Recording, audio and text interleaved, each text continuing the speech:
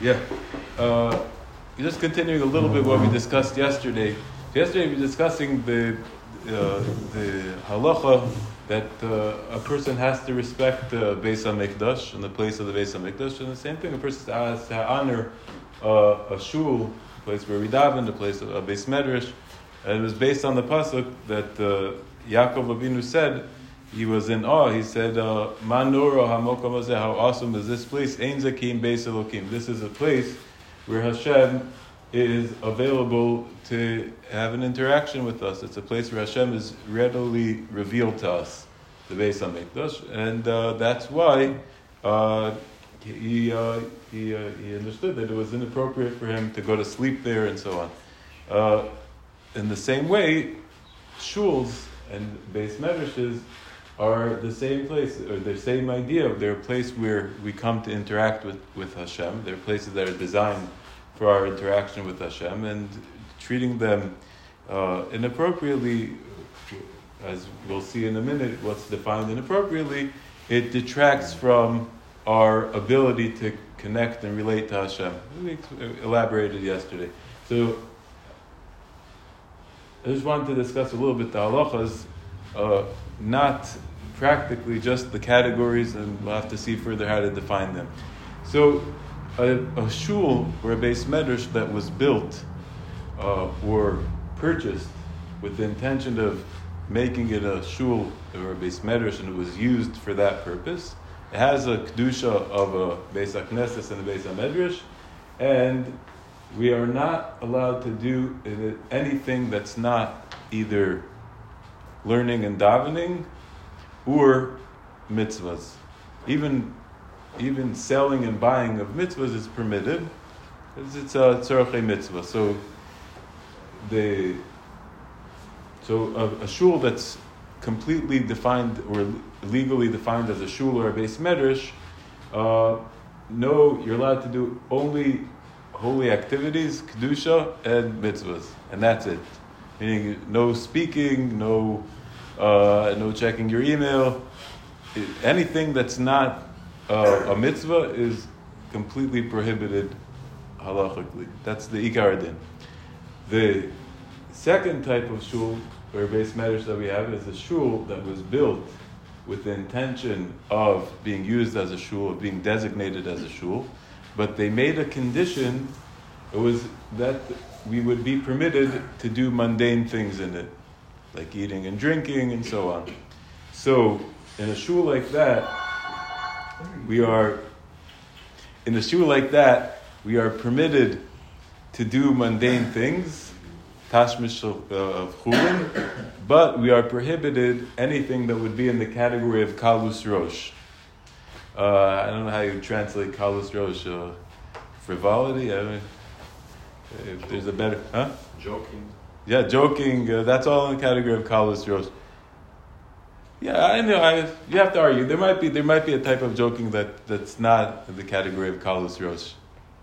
But there is for sure a type of joking that is. So kalus rosh is prohibited in a shul that's made with a t'nai, but eating and drinking and so on, and other uses of chulin are permitted.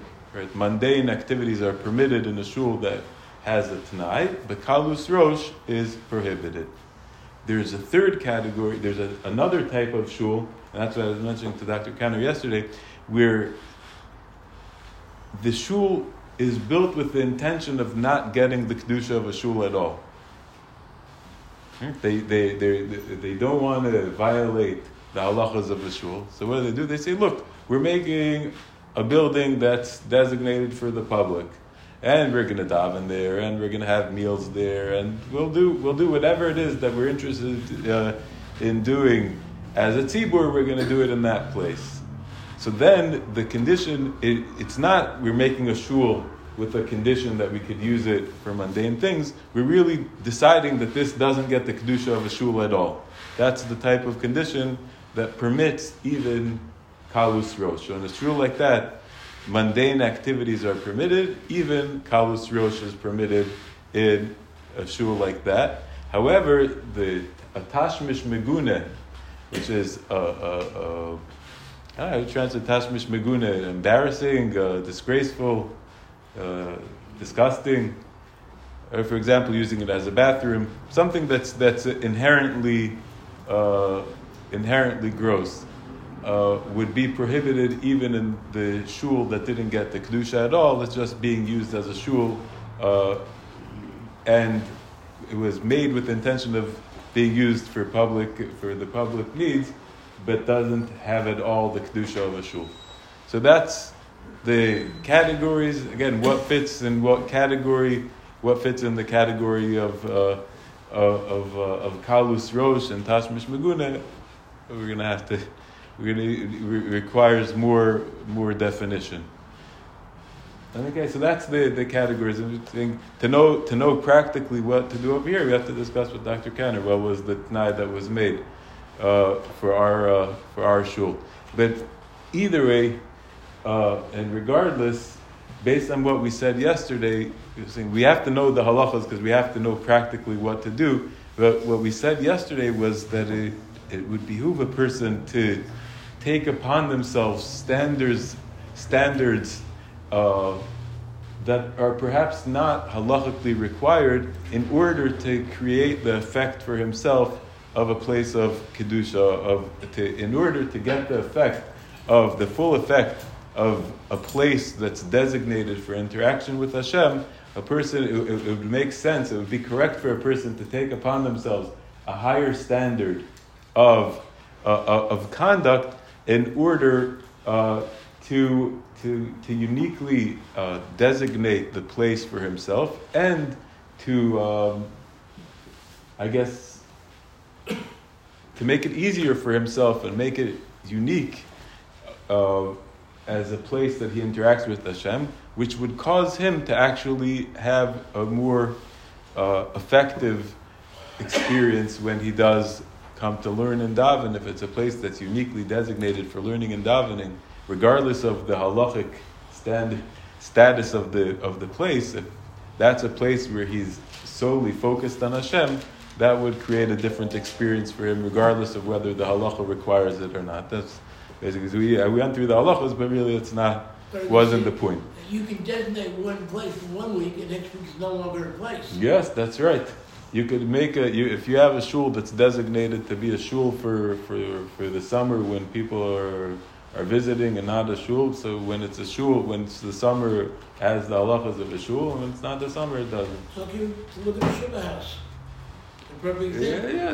A Shiva house is not even. It's less than that even. A Shiva house is probably, you would even be allowed to do a tashmish meguna. It doesn't even become a shul at all. It becomes a shul because while you're davening. I don't know that it gets the standard of a shul at all for any. What do you call what you draw a limit at? Call something a shul based metric. What do you call a limit at? Designation and the use. What was intended. So designate their own home. The living room as a shul. Yeah, then they'll probably have acceptable. And if it's used, if it would be acceptable, it would cause it would have halachic ramifications for what they're allowed to do in their living room. Which of the three categories of shul is the stam case? It's not specified. Right. So if it's not specified, I would assume that it's made as if it was made to be a shul and it wasn't. There was no. So then, I would assume that it has the halacha of the most strict. However, there's an opinion that I saw today that says that anything that a t'nai is effective for example, it's as if he had in mind for that t'nai. Saying since t'nai is effective to permit eating and drinking and so on, so it's almost like it's assumed or it's das based, and it's kind of the assumption, the legal assumption that's what it was intended, even though they didn't have in mind. There is an opinion like that. I would have to rely on it. Lamaisa, we'll have to see where I think the Pashas is not like that. The Pashas, if someone made a shul and didn't exclude or didn't limit the kedusha of it and permit himself to do it, the Pashas said should have the kedusha of a shul completely. But I'm saying clearly that's someone that says not like that. The kedusha permanent? Yeah, that's the whole.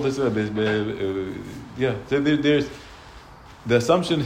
the starting point is that yes, but there's a whole set of halachas of Beis Knesset Shecharav. What if it gets destroyed? What if you sell it? There's a whole. Right, or like what if I'm renting someone's house and I turn it into Beis Knesset and I forever destroy his ability to use it anyways? Right. Rich, I don't know if you're allowed to say. I don't know, but we have to discuss if a person has the ability to place a kedusha on someone else's property in that way. It could be that all of his ability to create a kedusha is limited to his rights, and they're saying that he doesn't have any ability to create kedusha past what his rights are. But like I said, I don't know. It's possible that yes, this bar would be like that. Okay. תשכח, רב חנני בן הקשה אומר, לא צפת לשבור כל הזפת יסישור, פי אחרים בו לנתור מצווה שנאמר, עדיני חופי סימן ציפו יגדל תור ויעגר. ישכרה, שמי רבה, יעמד יברק יוצא נמוך מחותה, ועל כל